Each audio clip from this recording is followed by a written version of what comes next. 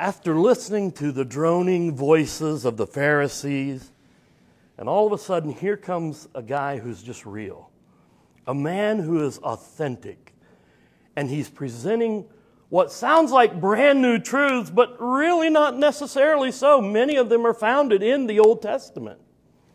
But Jesus comes and he begins presenting a totally new concept, and that is this concept of his kingdom. He comes with a new message like they'd never heard before, so much so that on one occasion, or more than one occasion, people said, we've just never heard it like this. We've just never heard a man speak like this man speaks. It's like he knows what he's talking about. Isn't that refreshing? I feel sorry for you. But it's refreshing when a preacher actually sounds like he knows what he's talking about. But the king comes to expose a new culture, not to simply impose a new list of commandments. Matthew was inspired and attentive enough to be able to record one of those teaching lessons, those hillside homilies and the Sermon on the Mount. And who better to define the kingdom and its purpose than the king? That's why it'd be so neat to hear Jesus teach this lesson, this message. He's depicting Jesus as the King of the Jews, Matthew is, and here he is capturing the picture of what that looks like, this wise and benevolent king sitting with his many followers and revealing to them, this is what my kingdom is going to look like. This is what this is going to be about. So we see, first of all, the sermon of the king. I took a class in homiletics, and they said that every good sermon had to have a proposition or a theme. So I raised my hand and I said, what does a mediocre sermon need? They didn't answer the question. The proposition of Jesus' sermon is clearly summed up in verses 17 through 20 as he talks about true righteousness. This is the theme, contrasted to the so-called righteousness of the scribes and the Pharisees. This emphasis on true righteousness cast a shadow over them and what they had been teaching, the hypocritical self-righteousness of the Pharisees. Can I tell you something? Self-righteousness is not righteousness.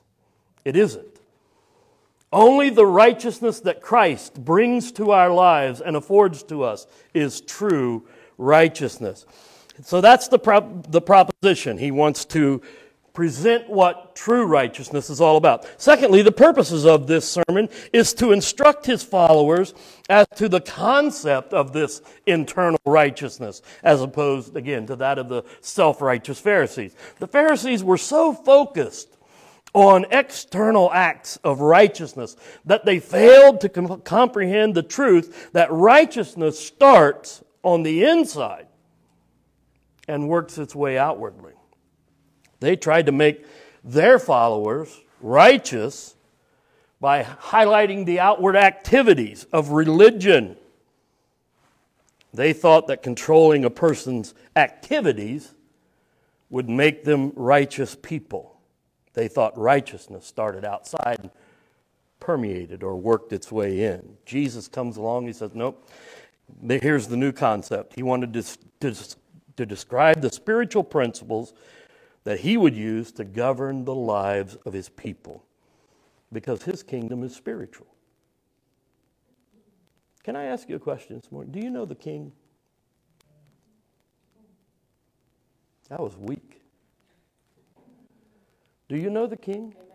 How do we hope to experience the kingdom culture and the kingdom concept when we fail to understand he is our king? He's our Lord. He's our governor. So what he says needs to be priority.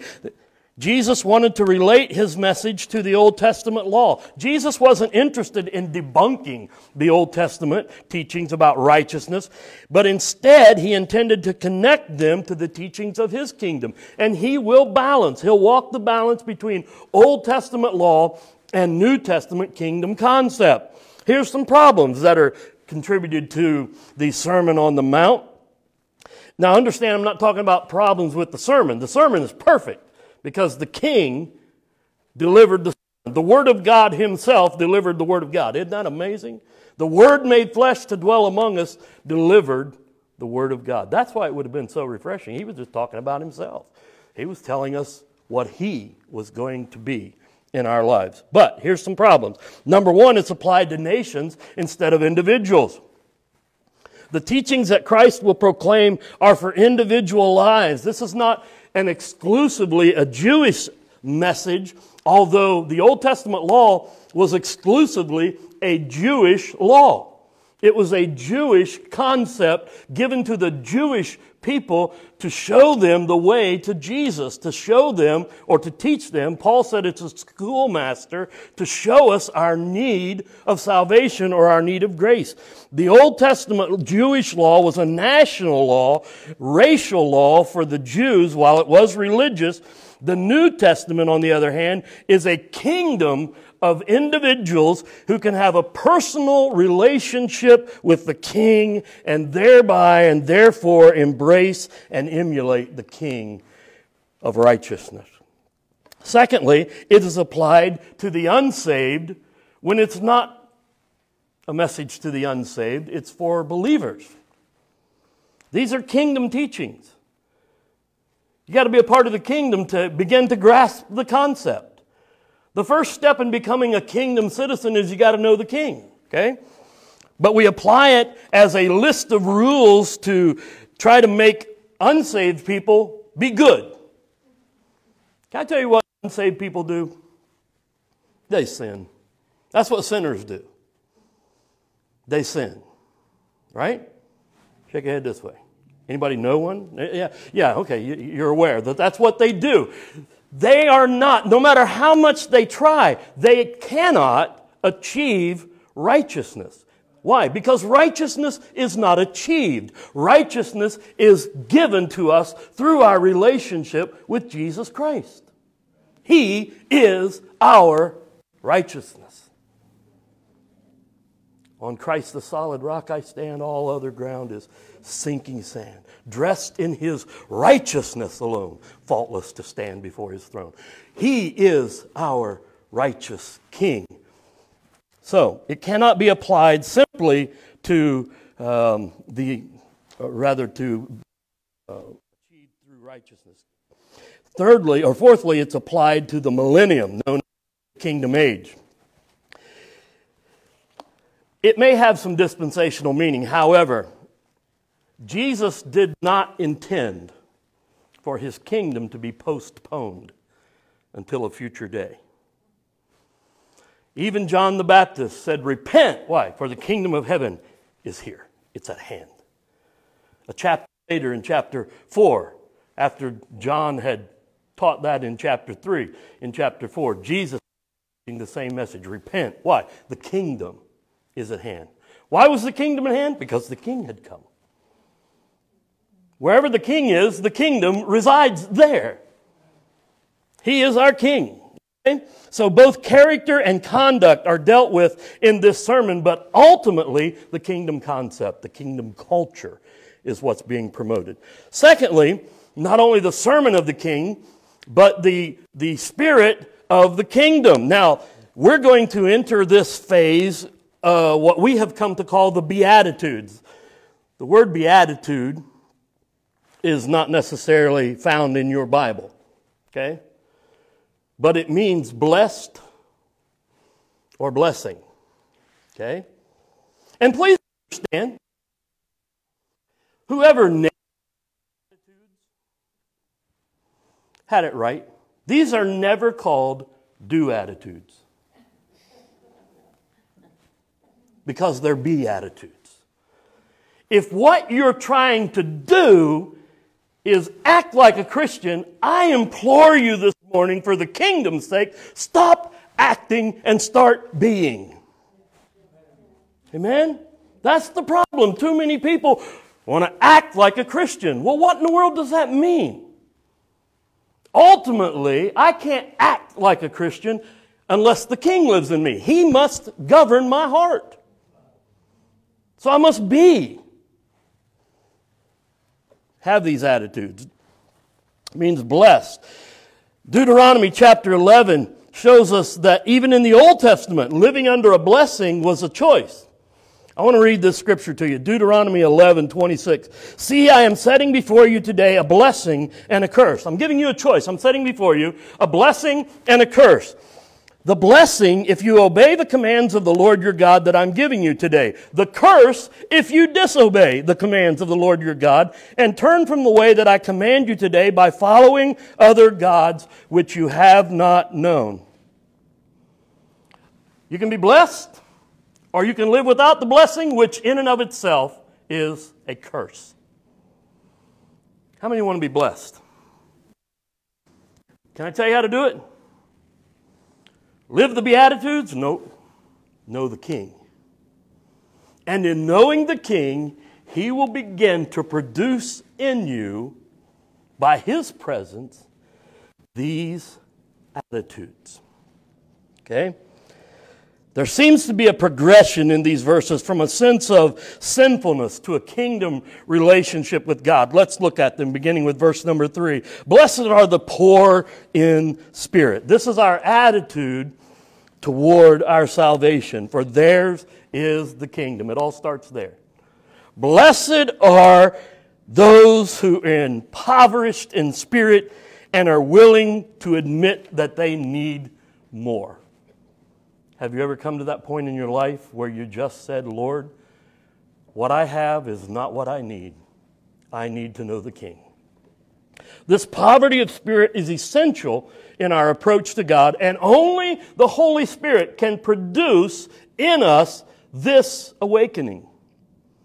We don't come to Jesus simply by a mental assent. We come to Jesus through a convicting of the Holy Spirit who draws us to His kingdom. Okay? There are those who believe they could deserve or could almost be good enough if God would just help them a little bit. If God just helped me a little bit, I could go to heaven. But the attitude spoken of here is one of complete and total bankruptcy of spirit until we do not have so much energy or arrogance as to lift our heads in His presence. That's what Jesus is talking about. I am bankrupt in spirit. I'm empty. I'm broken. I'm nothing.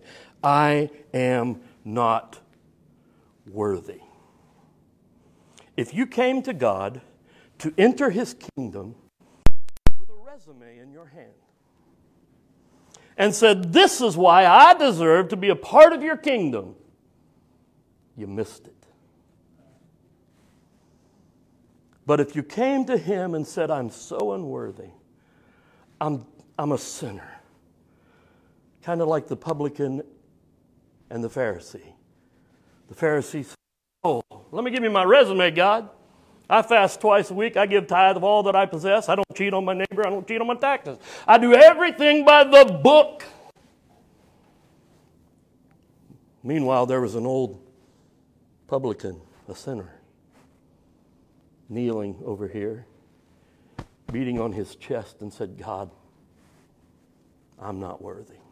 Be merciful to me. I'm just a sinner. Jesus gave commentary. He said that man went down to his house justified rather than the other. Why? The other man had already justified himself. You can't save you. If you can justify who you are and what you do apart from the King, you're missing the kingdom and you don't know Jesus. I am just a sinner. I'm broken. I'm empty. I have nothing impressive to give you, God. I have nothing to bring. Simply to your cross I cling. The poverty of spirit. Blessed are the poor in spirit, for theirs, what? Is the kingdom of heaven. Blessed are those, verse 4, who mourn, for they shall be comforted. This is our attitude towards sin. If there's a sin for which we are not sorry, then that's the only sin for which we cannot be forgiven. If there's a sin that I'm not sorry about, I must mourn in my spirit. Now, you may have come to an altar of prayer. You may have been sitting in a cafe. You may have been riding in a golf cart at the beach or at the golf course when the Holy Spirit convicted you. And you may not have wept bitter tears, but in your spirit, you were sorry for your sins. And you repented. You had this attitude toward your sin that I don't want anything to do with this any longer. Blessed are those who mourn, for they shall be comforted. We use that for people going through times of grief in their life. But when you keep it in its context, it's not so much talking about grief in our lives as it is grief over our sinfulness.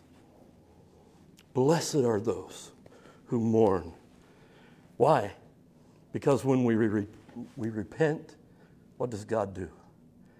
He sends the healing presence of His Holy Spirit to take up residence in our lives, and then and only then we are truly comforted. Blessed are the meek, for they shall inherit the earth. This is our attitude toward self.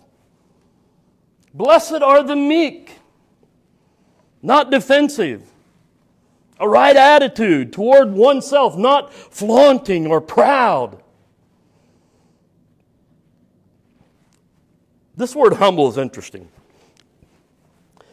I started to say, but humble and without pretense or hypocrisy. Humility, if we're not careful, it can be one of the things that we're most proud of. You know?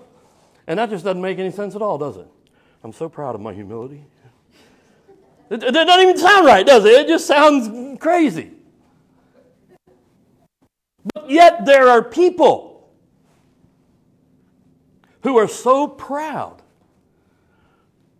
of what God has done for them that all they can do is take the credit for it.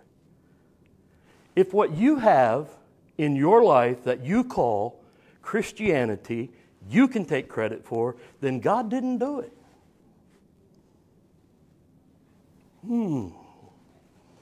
Blessed are the meek. I knew a man so humble one time that he wouldn't even shine his shoes.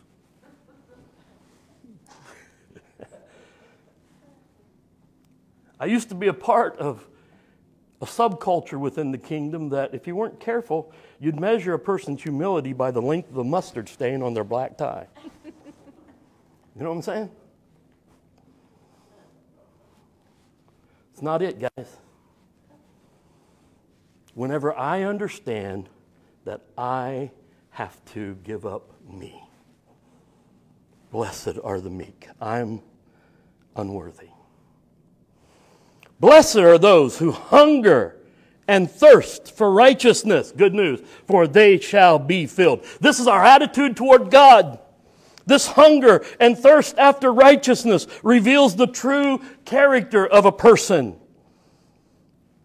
It's easy for us to falsely accuse people of being hungry for God, isn't it? When in reality, if they were truly hungry for God, what happens?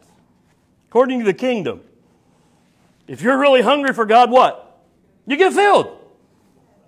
God's not interested in you starving to death spiritually. He's interested in filling you. And if you have a little bit of a hunger, God wants you to pull up to the buffet of grace and experience all that He has in His fullness for you. I see this as a very revealing statement about us. If we're really hungry and thirsty for God, we're going to be filled with God. And yet I see so many professors who never feed on the bread of the Word of God. And they say, I'm hungry for God. Well, eat. One thing you'll never accuse me of is being hungry and not eating. I mean, just take a look at me. You know that's true. Except liver and onions. If that's all you got, thanks, but I'll fast. It's called convenient fasting at such a time as this. Anyway. In our culture, we pretty much get what we want. If we're hungry for a cheeseburger, we go get one. right? If we want a taco, we go get 4 or 1. Unless you're like, yeah, me, you get numerous tacos. Here's a tragedy that I observe sometimes in kingdom culture. And that is, as Christians, we don't go after God as fervently as we go after tacos.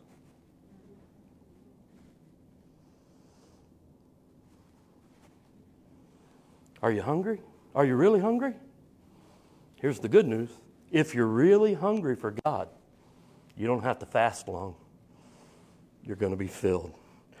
This tells me that God is more ready and anxious to fill us with Himself than we are to be filled. He's sitting on go. We're the ones who are working up an appetite. Blessed are the merciful, for they shall obtain mercy. This is our attitude towards forgiveness. Forgiveness is a characteristic of Christians because we have been forgiven. Jesus said, if you go to the altar and you realize there's problems between you and your brother, you go take care of that. Leave your gift. Don't pray. Don't waste your time praying. Go make sure everything's forgiven.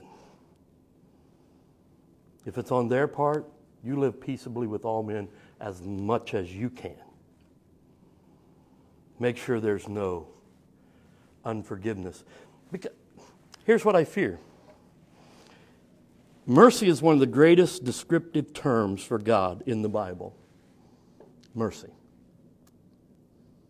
And you know how long God's mercy lasts? Anybody want to take a guess? Everlasting. Everlasting. His mercy endures forever. We're real tolerant in the church. We'll give you 3 chances and then you're out. You know? 3 chances and then we're going to judge you and write you off. I don't think so. For kingdom subjects to be like the king, we will be moving toward the attitude of forgiveness that the king had toward us. Again, some of this goes back to our view of salvation. If we consider ourselves to deserve God's forgiveness, we might consider not forgiving someone who has sinned against us. Anybody here ever had somebody sin against you? They hurt you. They cut you. They wounded you. One person. Wow, this is a great crowd. Y'all don't get out much, though. I'm just saying. One person actually admitted, yeah, I've had somebody hurt me. I've had somebody wound me deeply. Have you ever prayed something like this? God, I know I should forgive them, but I'm struggling. Have you ever confessed to a friend? I know I should forgive them, but you just... I don't know what they did to you. I know this. If you think somehow that they have to deserve your forgiveness, you don't understand forgiveness. Amen.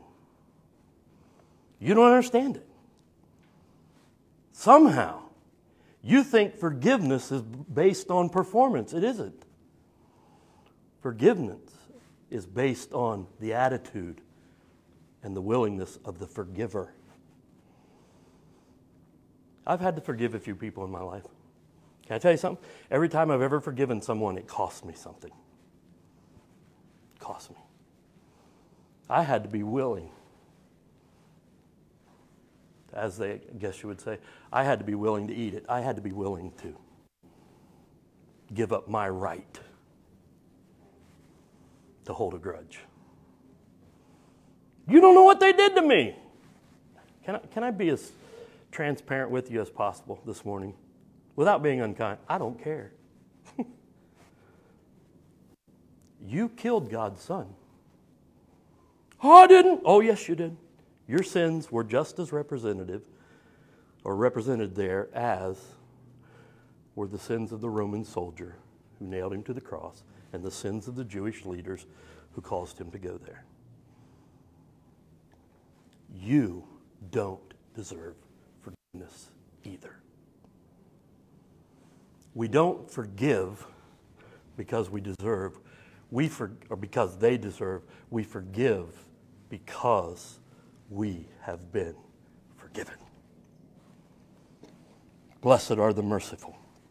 Blessed are the pure in heart. This is our attitude toward godliness. Purity of heart always shows up in purity of life. Did you know that whatever's in your heart is what comes out? That's what people will see. That's what people will feel when you're engaged in conversation with them.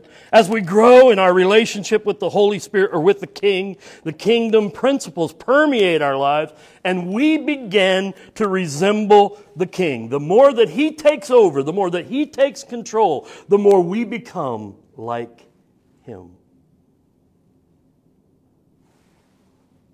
We have to surrender. Lord, I surrender. I need a clean heart. David said, create in me a clean heart, O God. And do what? Renew a right attitude in me. A beatitude of purity of heart and life.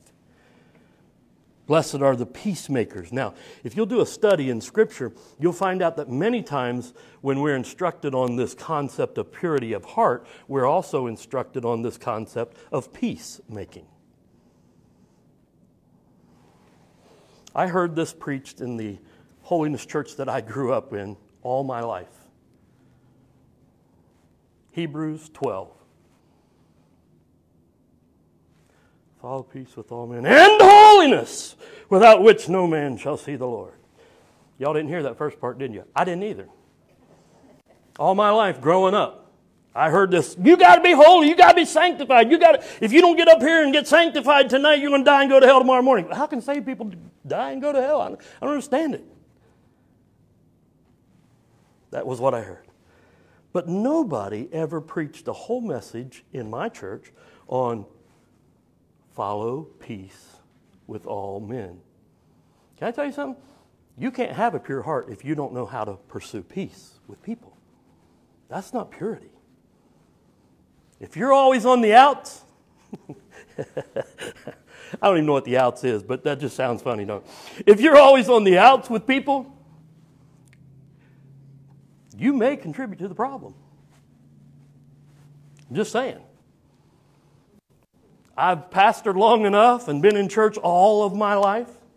I think I was born there. They said it was Marion, Indiana. But I'm pretty sure I was born in the Wesleyan Church in Summitville, Indiana.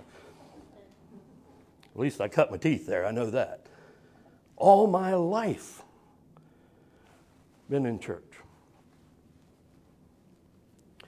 And I have experienced that the people who always had a problem, and they were always getting sideways with somebody in the church, sometimes it was one or two people, literally, that always had an issue. Now, it was with different people in the church, but these two somehow always were involved. Amen. That's good preaching on Sunday morning, even if I'm the one doing it. I'm talking about following peace with all men.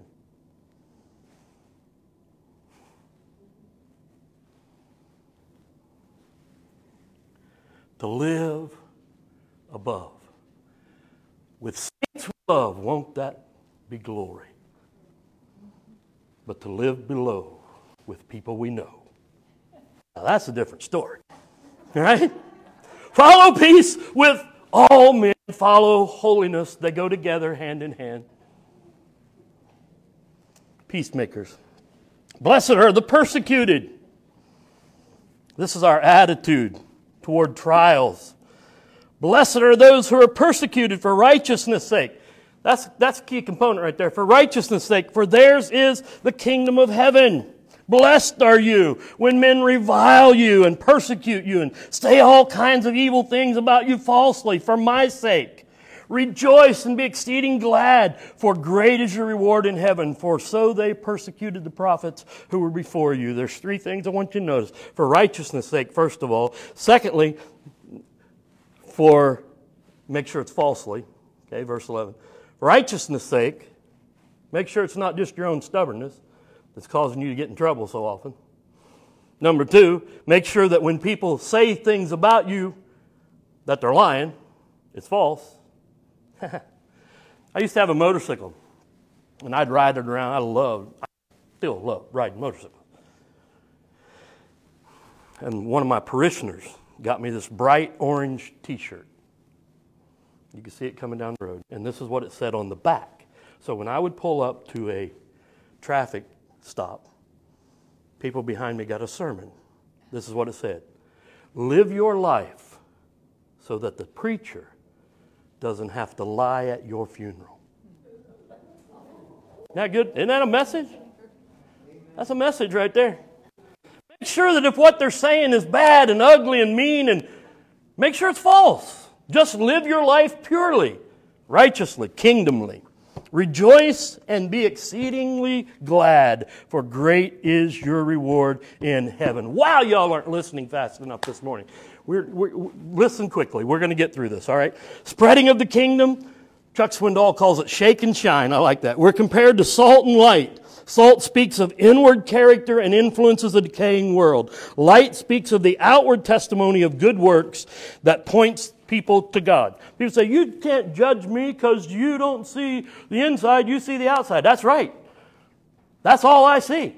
Is what I hear your words, but what I see is not like Christ. Then I have to gather in my mind, you're not part of His kingdom. When you're part of His kingdom, you live like He lived.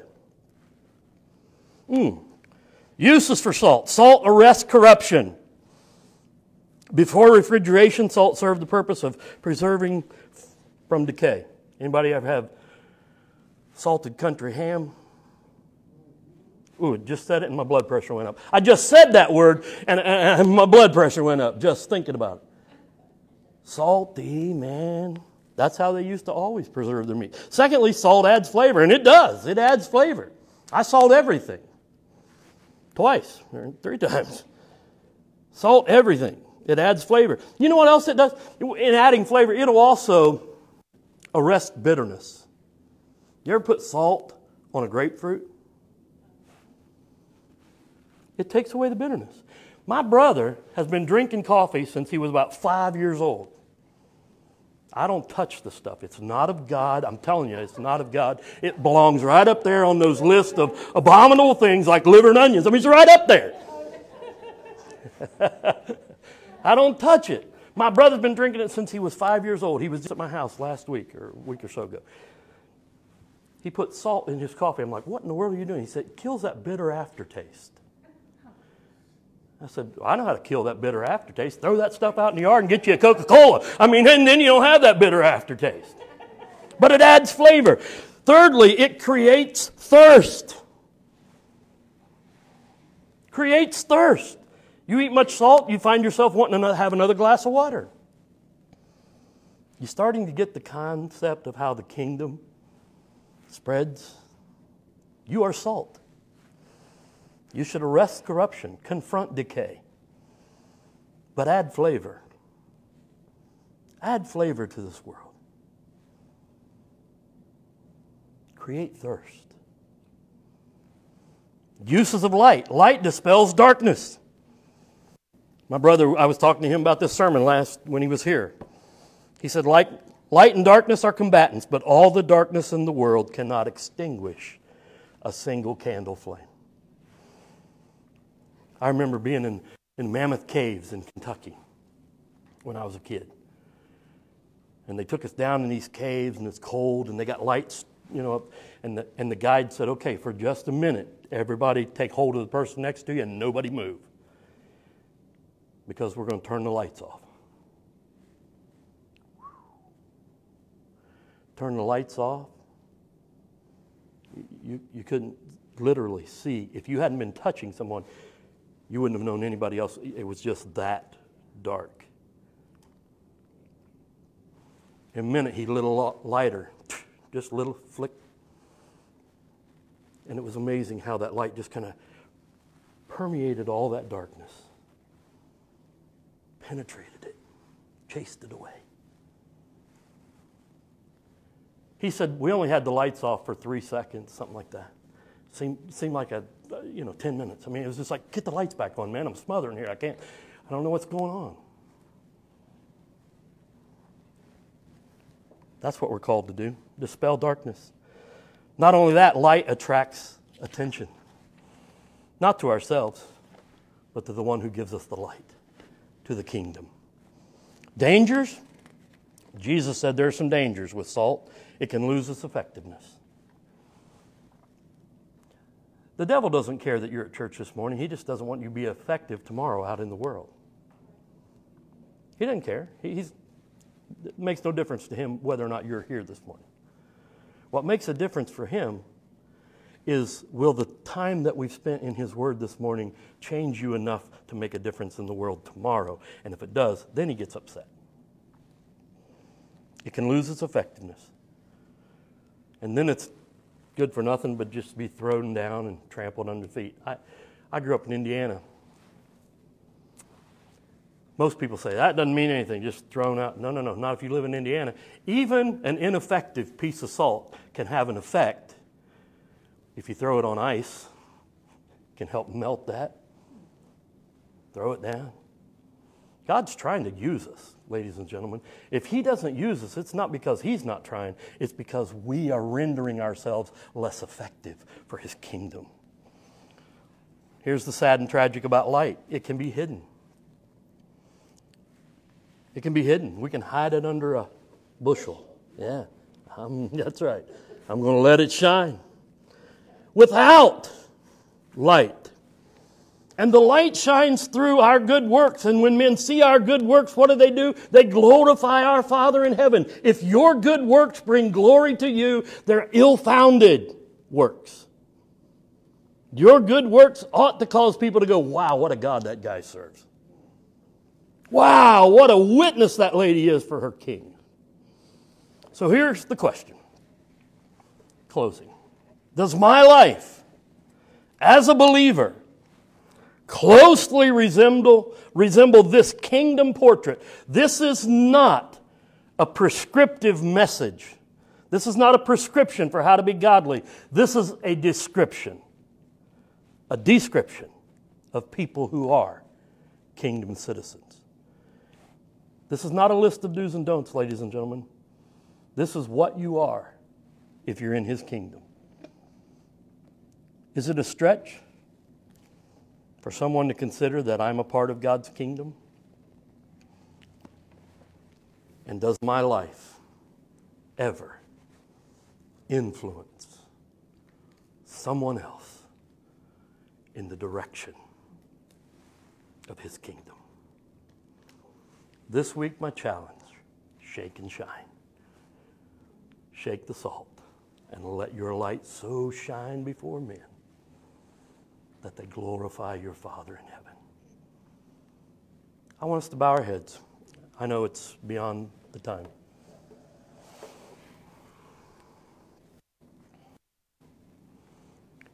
Before we go, I just want you to listen to the voice of the Holy Spirit. And whatever he says to you, start making preparations to do that. Start today. Father, thank you that you had such an amazing plan, that it included us. Thank you that your kingdom indeed is come. And thank you that you've given us this message of encouragement this morning from the King himself as to how our lives look when the King is in residence in them. Search us, Father. Turn on the searchlight of your Spirit and of your word. Teach us to walk in your way so that your kingdom shines brighter and brighter. This old kingdom that we call the USA, we even call the world, it's decaying fast, which gives your kingdom a greater opportunity to be seen in the lives of your citizens. Thank you for the challenge. Help us to respond. In Jesus' name. Amen. Amen. God bless you. Thank you so much.